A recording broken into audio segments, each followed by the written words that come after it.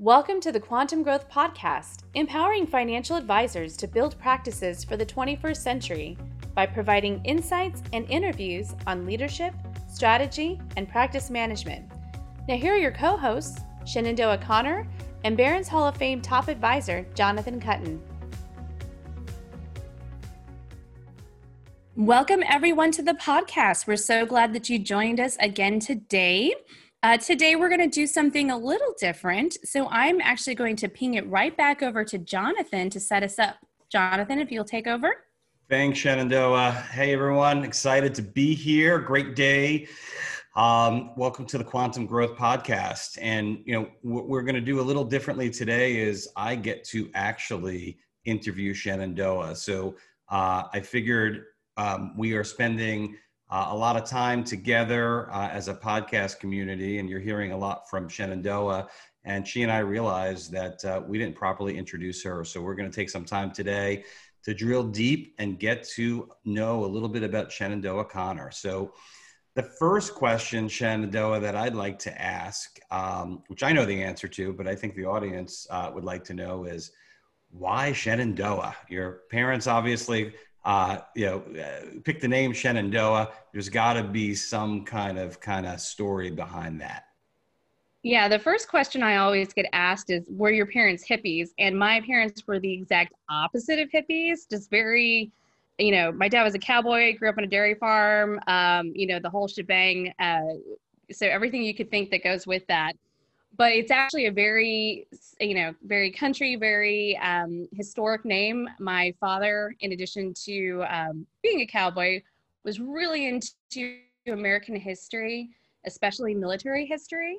And the Shenandoah Valley in Virginia was a background for a lot of battles, both in the Revolutionary War and the Civil War. And funnily enough, after he passed, I actually traced his family back to the Shenandoah Valley at the time of the Revolutionary War.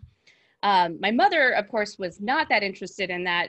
However, she was a huge fan of John Denver.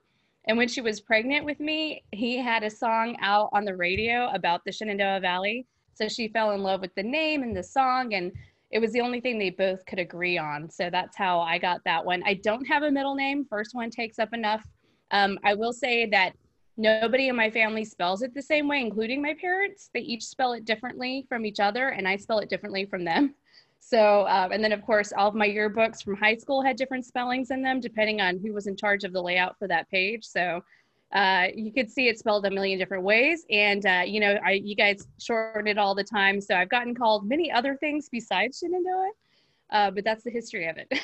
No, interesting and well said. And I'm glad you shared that, because I never know how to spell your name. And as you know, I've started to just call you Shen, because it's a little too difficult to go through Shenandoah. How many letters? Most of my family just calls me Shannon. So even most of my family, it used to be only when I was in trouble the whole thing was used, but I started going by the whole thing when I got out of high school. So yeah. Is it 11 letters? What is it, Shenandoah? Yeah, 11 letters. So you got to learn most of the alphabet by just writing. Most of the alphabet, a lot of N's in there. It doesn't really fit on anything. Can't find a keychain or a Coca-Cola bottle with my name on it, but yeah. Well, yep. Well, good. And again, it's a beautiful name. You don't want to sing a verse from that John Denver song, do you? No, but I did have to sing Shenandoah for, I was in choir in high school. And so we did have to sing it. And that was, and then we actually, for middle school, I went on a school trip to the Valley, and all the teachers were trying to sing it. And most people who try to sing it can't. They don't know the words, or they're way off key. So I just try to avoid it. I don't actually care for the song at all. All right. Well, maybe we'll get you the next time to do that. So, I wanted to share the story quickly as to how you became the Chief Growth Officer for Cutton Consulting Group. I met Shenandoah actually. She reached out to me through a company called Key Management Group, who I think the founder of that company, Tony Whitbeck, and Legacy Advisors, I think is their sister company, would probably be a great person to have on the show at some point as well. But I had purchased the practice in my wealth management firm. And ultimately, Shenandoah was tasked with interviewing me and the seller. on that kind of process. And I remember that interview being really, really impressed with how you thought about the interview and how professional you were about kind of how you asked your questions and the kind of organization that led up to the actual interview itself. And I'm pretty sure by the end of that interview, we spent about a half hour with me telling you why you should come support my company as well. Yeah. Am I recalling that right?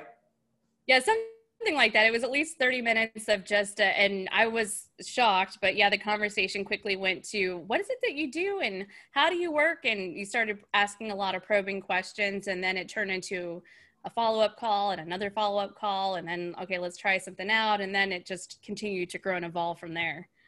Yep, and so I'm one of the best things that came from that acquisition was meeting you and having you join the team. So, with that being said, just a tie in there, right? As a lot of advisors think about how to grow their organization, I've always found probably 15, maybe 20% of my organization are actually folks that I've met socially, right? Either socially or through other business contacts. I mean, I have a young lady who's part of our organization who used to work at the deli counter. And I thought she was super professional and sweet. And she's, one of the administrative assistants here in the office. So keep your eyes and ears open, because good people that fit your culture are ultimately everywhere. So Exactly. So Shen, maybe you could just tell us a little bit about, kind of your story. How did you get started? I'll call it in the marketing, business development, kind of leadership world. Maybe you could tell us a little bit about your career track. Yeah, and my career track was very non-linear, is a nice way of putting it. But I did start very early. As I said, my dad was a cowboy, so I was actually born on a dairy farm in the middle of New Mexico. More cows than people was where we originally lived. But for health reasons, my father had to leave the family business and went into sales for RV dealership in the big town over in Albuquerque. And being that farming was always a family business, the RV world soon became a family business for us. And we were there every weekend helping out. I basically grew up with my dad teaching me, Dale Carnegie, Zig Ziglar, John Maxwell. He would put us through every training he had. He came home and put it, all three of us, I have two siblings, through all the training. And by the time we got out of high school, we could sell Eskimo, ice to an Eskimo. We were pretty darn good at sales and marketing. My dad was also just a natural communicator, really great, right? A self-taught man, but just understood people, could really just get anyone to open up and talk with him and trust him. Really good at writing letters and communications and just influencing people in that way. And since I had a natural knack for public speaking and for writing, he taught me a lot of what he knew. So I would do a lot of their sales letters and their customer letters on an old word processor. This is the 90s, so before my computer days. And I evolved and learned as the technology came out and, kind of just grew up always doing it on the side. I didn't get really serious about it though until I found myself as a single mom with a 4-month-old baby, and I had to figure out, I didn't have a formal career or formal education at that point. So I started a business doing sales and marketing consulting and went back to school at the same time and got my degree. Steadily built up consulting business, turned into a marketing agency. And then while doing that, I got some fractional CMO roles for a couple of growing companies. They were small businesses that were on the cusp of kind of going that good to great zone, but needed some help. So originally brought on board just to help with branding and marketing. One was a lender service provider, so that got me involved in the financial services industry. They worked with a lot of financial advisors getting SBA loans, as well as working with other lenders and things. And then also, on the opposite end of the spectrum, I was a fractional CMO for a family landscape company. And so between both of those, I soon found myself, kind of being the go-to person for solving problems and figuring out how to do things outside of just the marketing and branding component. So digital transformation, building out systems and processes, and eventually learned that all these extra projects I was taking on fell under this umbrella of organizational development and change management, and kind of just evolved beyond your traditional sending out newsletters and managing websites, kind of a marketing role. And that's basically how I came, in contact with you. I'd been doing some freelance work and doing some consulting work for a number of clients, and kind of handling a little bit of everything, including case studies, which is why I interviewed you. We were doing a case study on the acquisition that you did. And, just continues to evolve. And I'm kind of always continue to be the person who can figure it out or solve the problem. And I think that's a lot of what I do. I get punted a lot of interesting projects from Jonathan. Y'all have no idea. You're not kidding, and somehow you make sense of all of my chaos, which is kind of a neat skill set for sure. You said somebody a lot. has to do it. Yeah, exactly right. God knows I can't at times. So you said a lot of interesting things. One of the things that struck me, is kind of from, selling campers to fractional CMO and, your own consulting company. So I love the fact that you were, kind of what I would say would be kind of self-developed and self-made throughout the process. You didn't, you had to go out and kind of learn it, sometimes through others and coaches and things along those lines. So that's really, tells me a lot about you as a whole. One of the things you mentioned, you talked a bit about your dad, which I thought was interesting. It sounds like he had a big impact on you, obviously, and also on your career. One of the things that one of the words you used, I'm not sure if you used it, was that your dad was really good at influencing, right? And I'm a big believer that sales and leadership is all around influencing someone to do something that they wouldn't do without you. So, I'd love to kind of drill down on that a little bit more. I mean, tell us a little bit more about kind of how you kind of learned some of those things from your dad. Yeah, a lot of it was, just some folk wisdom. Again, he's just an old country boy. And so he just was coming from a very honest place of just wanting to serve people and help people. So he's very friendly. He was always the center of attention at a party, to the point where, of course, he was a tall, handsome cowboy. Y'all know who Tom Selleck is, that my dad is a Tom Selleck lookalike, or was. I'm sorry, he passed away a few years ago. But so, the women would chase him around the party with mistletoe to my mother's chagrin. But he just had this natural magnetism to him already, but he was constantly learning. He was a self-taught man as well, didn't go to college, just was a farmer, but never stopped reading and constantly learning.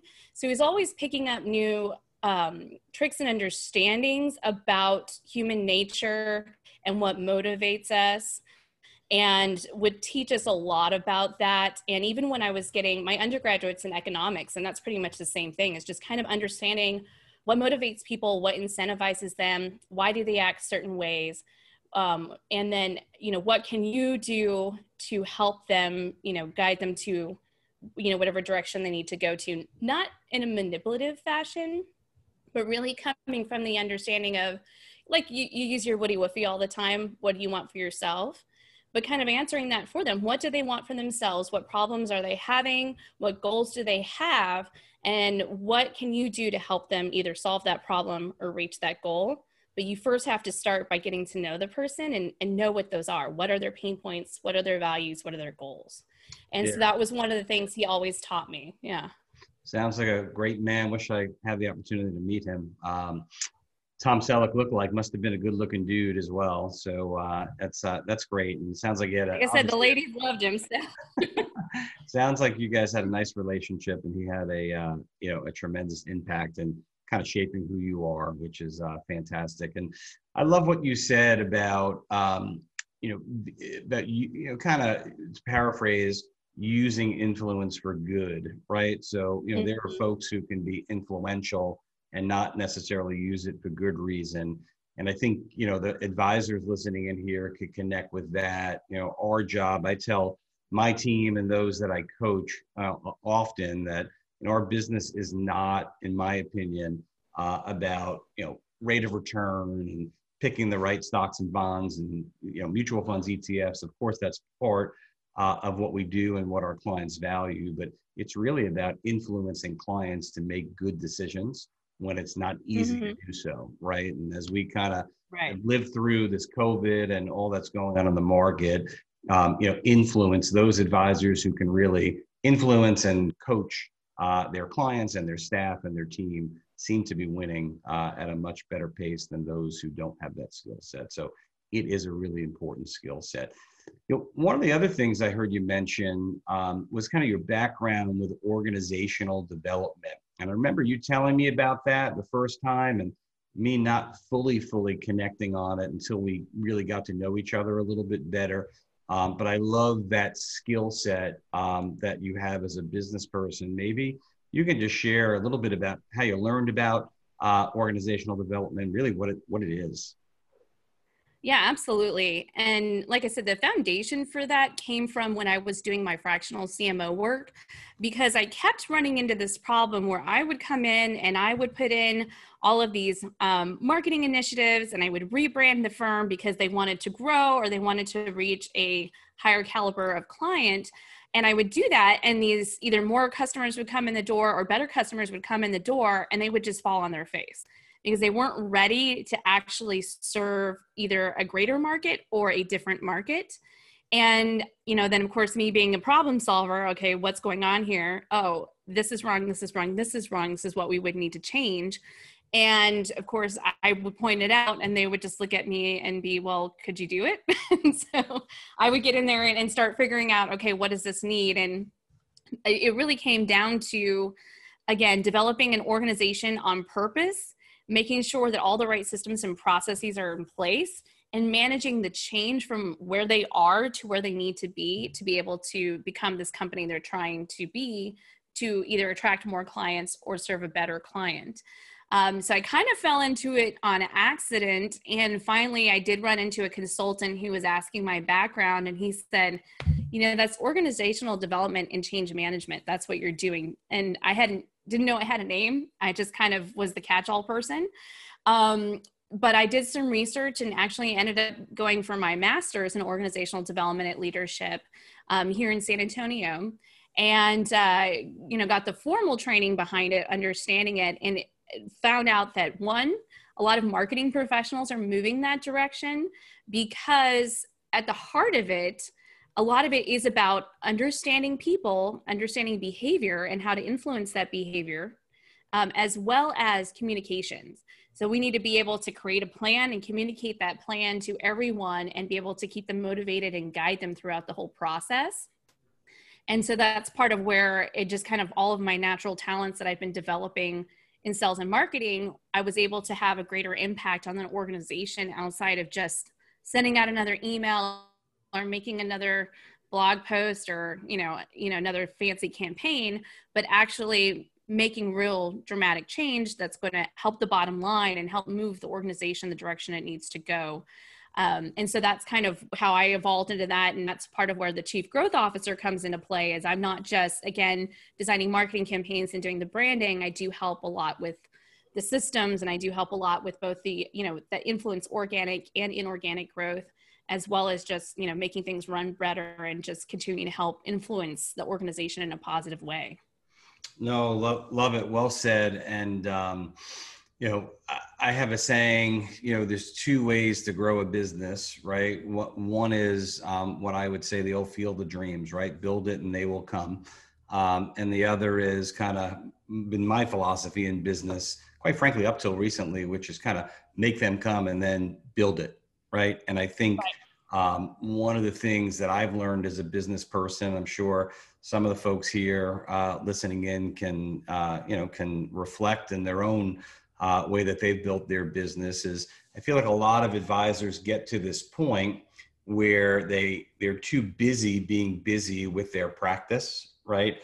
And that kind of gives them this thought process that they can't spend time marketing and growing and bringing on new clients and have that time. And I think you would likely agree that when you are systematized and process driven, and you really have an organization that's kind of a fine-tuned machine that knows how to provide what I like to call the right amount of value for your pricing structure, right? Sometimes advisors, or all businesses, quite frankly, either don't provide enough value for their pricing, which is obviously a big problem. Mm-hmm. But I find a lot of times is we actually do too much for the money and provide more value many times than the customer or client even expects. So I think when you can build that back end, and that's what I love about working with you, Shenandoah. And I think there's a lot that you can teach our audience as we kind of continue to build upon our momentum here,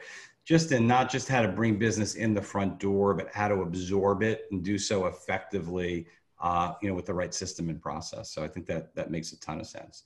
You mentioned, and I mentioned before, that chief growth officer role. For a lot of folks, they might not even know what a chief growth officer does. So what do you do as the chief growth officer of Cutton Consulting? Well, in simple terms, I help support both the organic growth, which is, your traditional marketing efforts, and also our inorganic growth, which is through our recruiting, our CPA partnerships, and our acquisitions. And so again, that comes down to what I call the 4 pillars of scale, and which, we can dive deeper. I think it's a whole other podcast in its own, but making sure that we've really honed in on what the product is. So, what are we offering? Making sure that we have the right people in place, to execute on that, and then getting those processes and systems in place to be able to launch, scale, grow, whatever we need to do. And then the promotion. So having all the communications around that so that we're feeding all of the channels on a consistent basis with the right messaging for that specific audience or what we're trying to achieve. So that's the simple version. The reality is it's a lot of cat herding. It's cliche, but it's true. It's a lot of trying to just chase things down and figure things out and problem solving and building as we are in motion, basically. Yeah, that is for sure. As you think about some of your role, one of the things that I feel as if you provided a ton of value that we weren't all that good at, maybe you could even call it bad, when you came on board, is kind of how to leverage marketing technology, social media, email, things along those lines. Maybe you could talk a little bit about kind of how you can see advisors leveraging those type of tools. Absolutely. And I think people misinterpret or just have this negative image about technology and marketing technology in their mind because they're not using it properly. But either one, they're afraid of it because the back ends can be a little scary. They're not all user friendly. Some are, some aren't. And so it just looks new and different. And anything new or different just triggers that innate fear in us. It's our lizard brain kicking in. But it's really designed for it to be used. There's lots of resources and information out there to train you. I taught myself literally by just reading user manuals and reading the help sections of all of these things, and a lot of Googling. The information's out there. You can learn this. You're not going to break the internet. You can get in there and play. But they also get overwhelmed by the volume. There's so much information out there and expectations, how often you're supposed to be blogging or posting or how many social media channels you're supposed to be on. And really, that's not the case.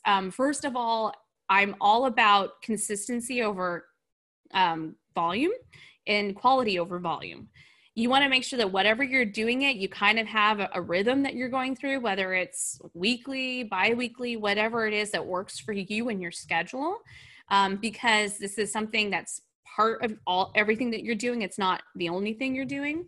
And then just putting out quality versus just trying to fill a calendar or feed a schedule, that's more important as well. So saying something that matters, making real connections, all of that's more important. But really, they're just tools. They're just communication tools, just like a telephone, just like, pen and paper, just like email. They're just a form of communication. It's all it is. And you don't need to be on all of them. Just focus on the ones that you, A, are comfortable with and just B, are naturally good at, but C, where your customers actually are. Not everybody needs to be on every single social media channel. I just stick with a few myself because I just don't have the bandwidth. I don't play with Instagram. I'm just mostly LinkedIn and Facebook, like Instagram and Twitter. I just don't even bother. And then, Snapchat, all those others, like I don't even bother. So first, just kind of stick with what you're comfortable with and where is just a good fit for you and what you can manage time-wise. But then also too, technology has really evolved to where it automates so many things for you that it allows you to amplify your reach and create this sense of increased frequency and volume without you actually having to spend more time or constantly logging on and off. So I do leverage a lot of tools that have built-in automations where I can build a system, I build a process, there's some front-end work, but then it just works for me moving forward. And it continues to build and grow organically on its own. And then I use scheduling tools for social media and for email as well. I can sit down and batch things out, get everything knocked out for several weeks at a time, instead of having to constantly be on social media every day. I don't constantly monitor my feeds and constantly check and obsess over likes and responses. I do respond if someone comments. But other than that, I kind of set it, publish it. I don't have a bunch of alerts coming up. And I just really communicate when I do have something of value to share.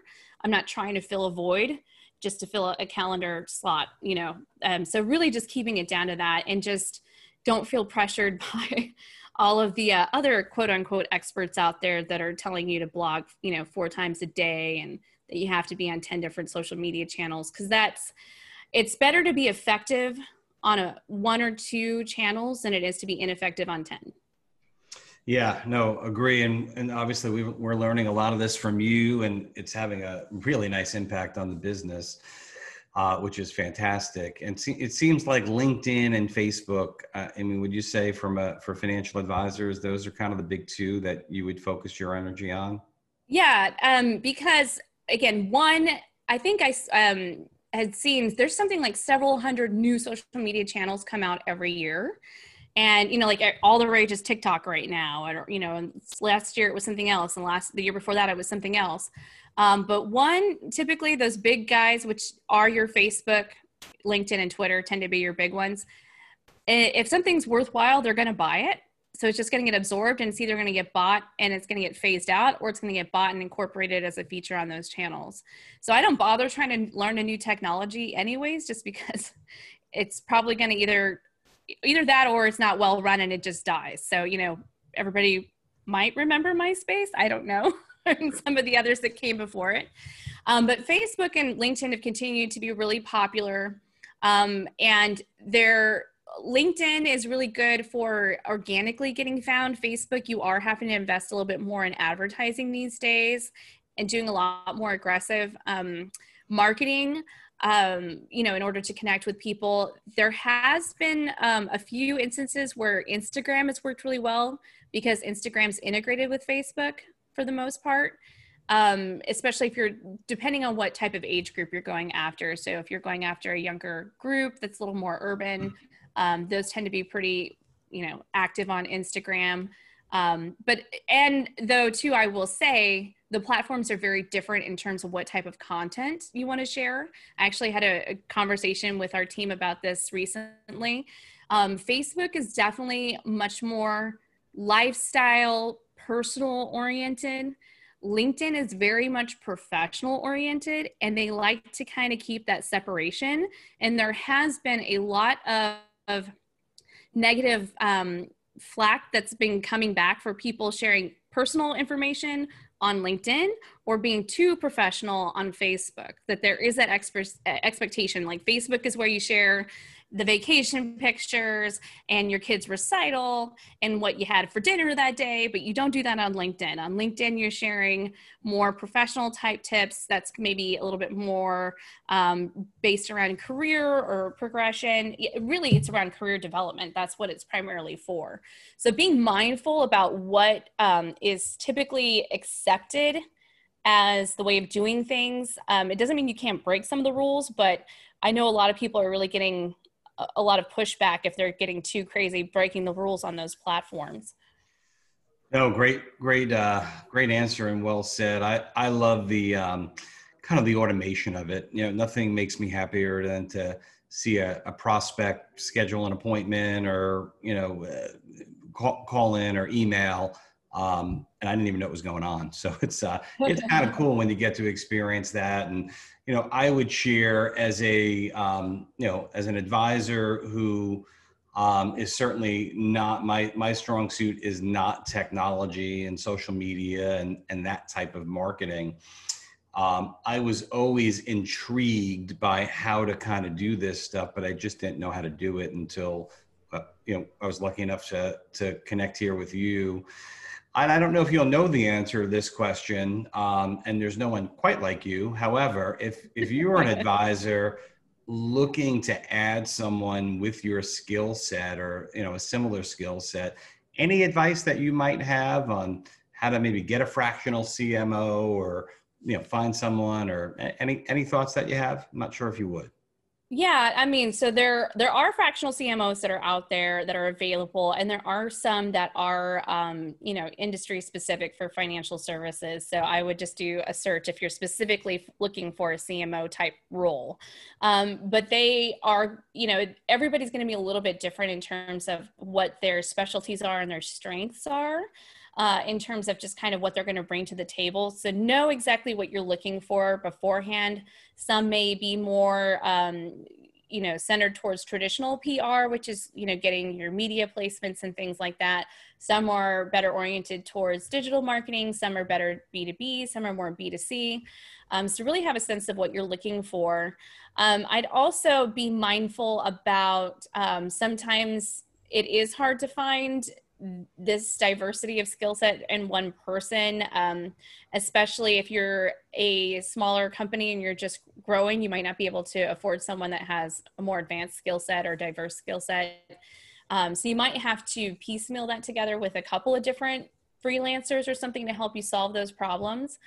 But I'd also say, be open-minded. Like, I know, Jonathan, you talked about this earlier. One of the things I had to do is I created my own path because I couldn't get a traditional job because I didn't look right on paper. I didn't have the, X amount of years here and X amount of years there and this and this and this. I've just always been a very strong problem solver, and I'll figure it out. And so I feel like attitude and other types of skill and just having that I'll get it done kind of in stick-to-itiveness is more important than how many years of experience someone has doing XYZ. And you can always test them out on a project or on a short-term basis first. That's what you and I did.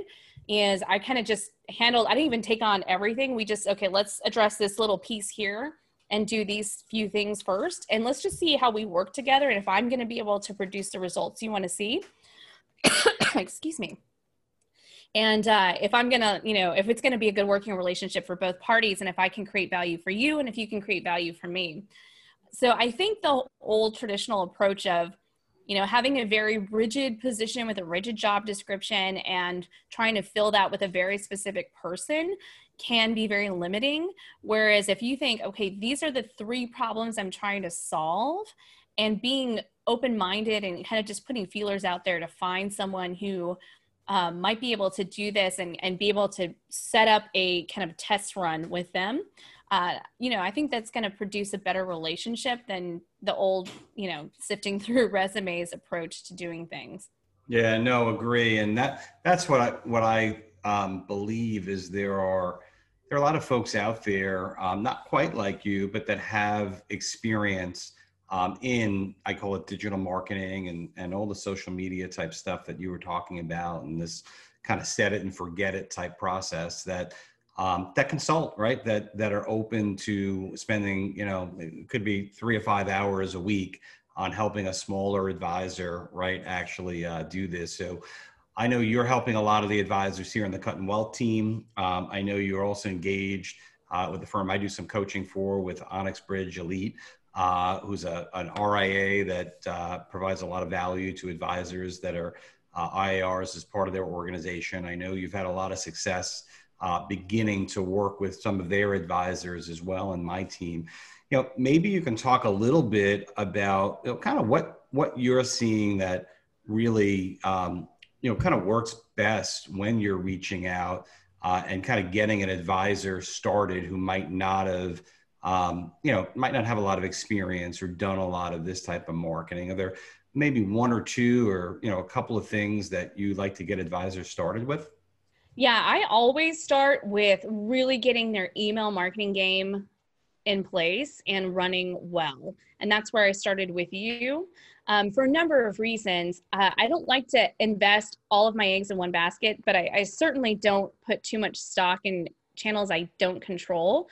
So I know a lot of people were heavily invested in Facebook, and then when Facebook changes their algorithm, they're screwed and they can't get in front of people anymore. Whereas your email list, you always own it. Those are, and your existing customers and your existing clients are your best market to start with. Sorry, excuse me. And so I always start first by making sure that they have a CRM in place, a client relationship management tool that has email marketing capabilities. Sometimes that means putting two tools together. It depends on your broker dealer, what they already have in place. I know some use some form of Salesforce, but the Salesforce email marketing isn't robust, so they have to pair that with something else. Some people use MailChimp, Constant Contact, some of these other ones. I personally use ActiveCampaign. That's my favorite in terms of just being cost effective and being able to have all the bells and whistles without being too complicated. And what you do is you first make sure that you've got all of your existing customers in there, and we start really getting clear with our segmentation. So what are our different groups, and that way we can have really targeted marketing messages go out to them. And then we start creating first some marketing messages to go out on a consistent basis, so they're getting a regular touch point. And so instead of you sending out an email manually to, several hundred clients, we can create a personal message that goes out to 500 clients at once, or it goes out to specific segments. If you have a group that has college-age children, we're going to send them this message. Or if you have a group that is doing XYZ, you have this. Or if an employer is downsizing and you've got people at this, you can send them a message about, rolling over their 401ks and things like that. So being clear about your segmentation, setting up these systems, and then also creating an onboarding sequence.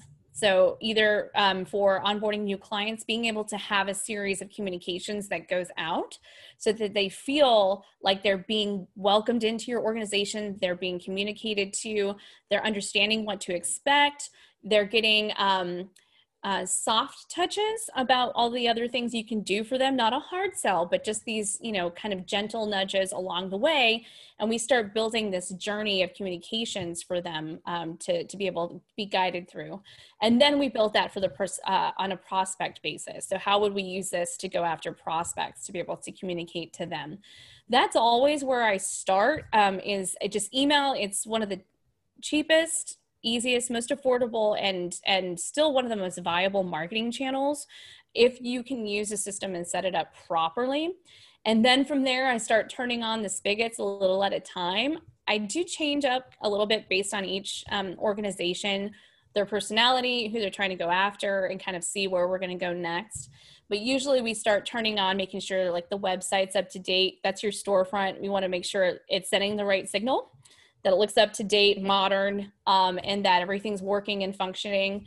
Starting to put communications out through there, through, your broker dealer a lot of times has a lot of content already developed that you can put out on your own website, blogs and things, making sure we've got events coming up so we have ways to interact with them. I know a lot of things are virtual right now, but then we just start turning on everything else. But until you've got your email game really solidified, I don't feel like it's really worthwhile to invest in all these other things, because all these other things, the goal too is to drive everybody back to that email channel so we can continue to have those recurring touch points with them and continue to be sending out calls to action for them to schedule a call or to read a post or attend a webinar or something that's going to drive them to that next face-to-face meeting with you, and which ultimately would lead to a new opportunity.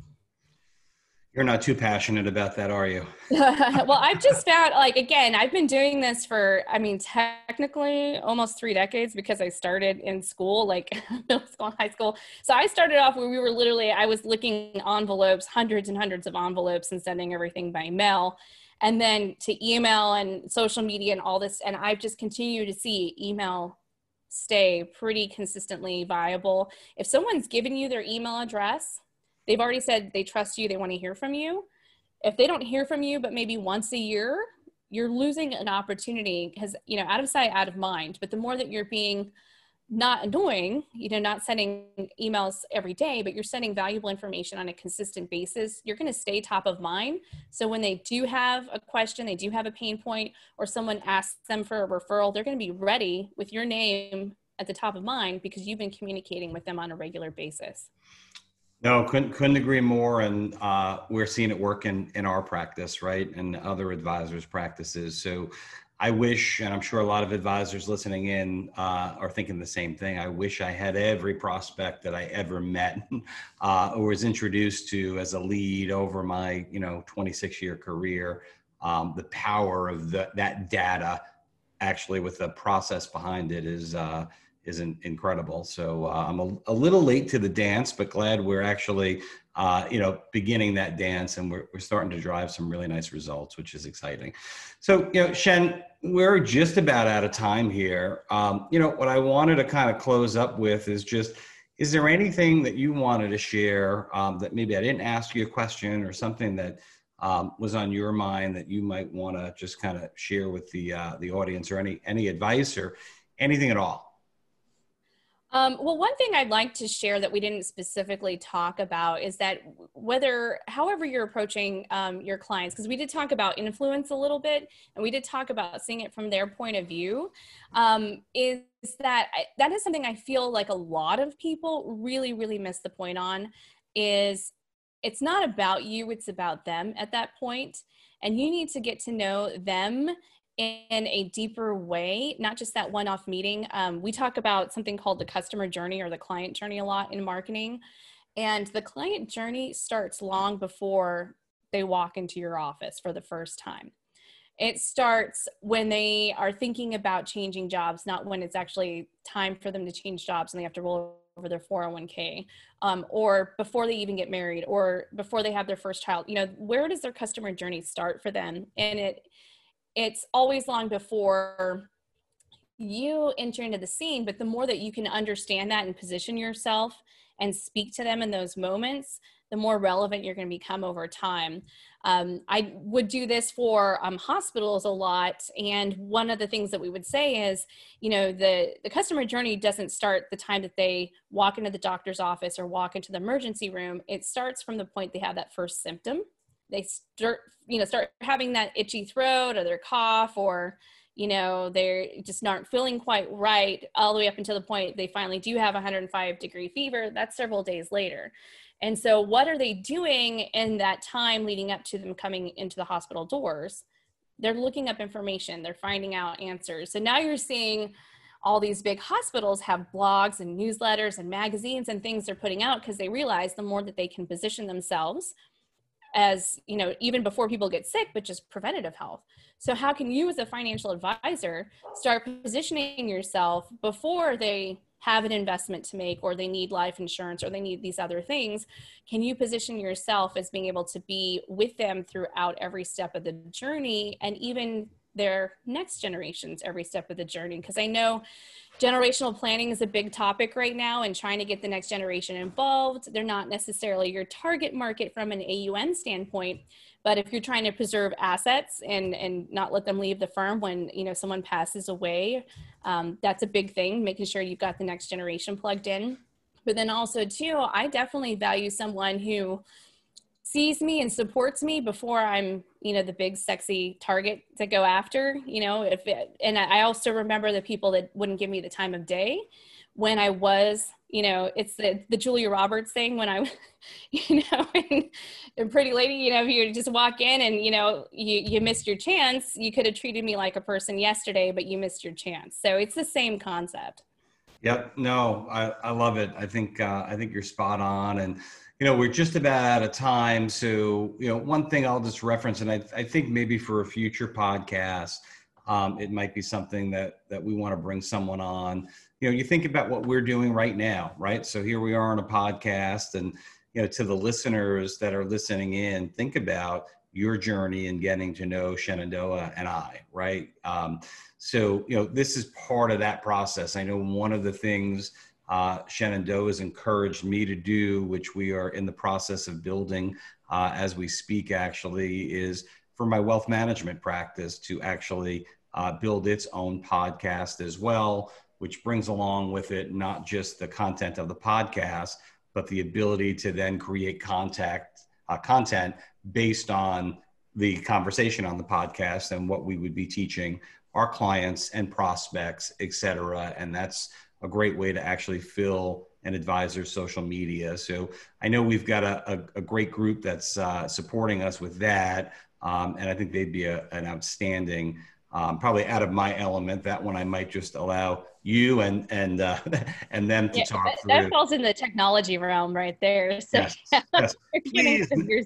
Please no, but that was my way of sharing with you. I think we should get them lined up as well, and maybe have them come join and talk a little bit about how they help financial advisors, produce their own podcasts, which, in interviewing some advisors who've used their services, it's having a tremendous impact. So I'm excited to get to the finish line with that one and bring that out to our prospects and clients and kind of build that micro niche in my community. So Shenandoah, I actually don't know how to wrap these things up because you're usually wrapping them up. So while probably not appropriate, I'm going to ask you to bring it home.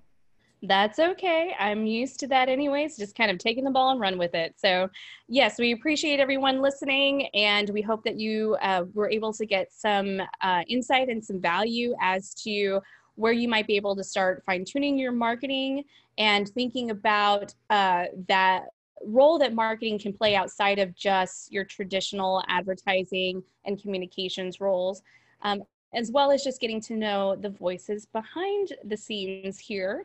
And we look forward to bringing you some more great interviews and topics next week.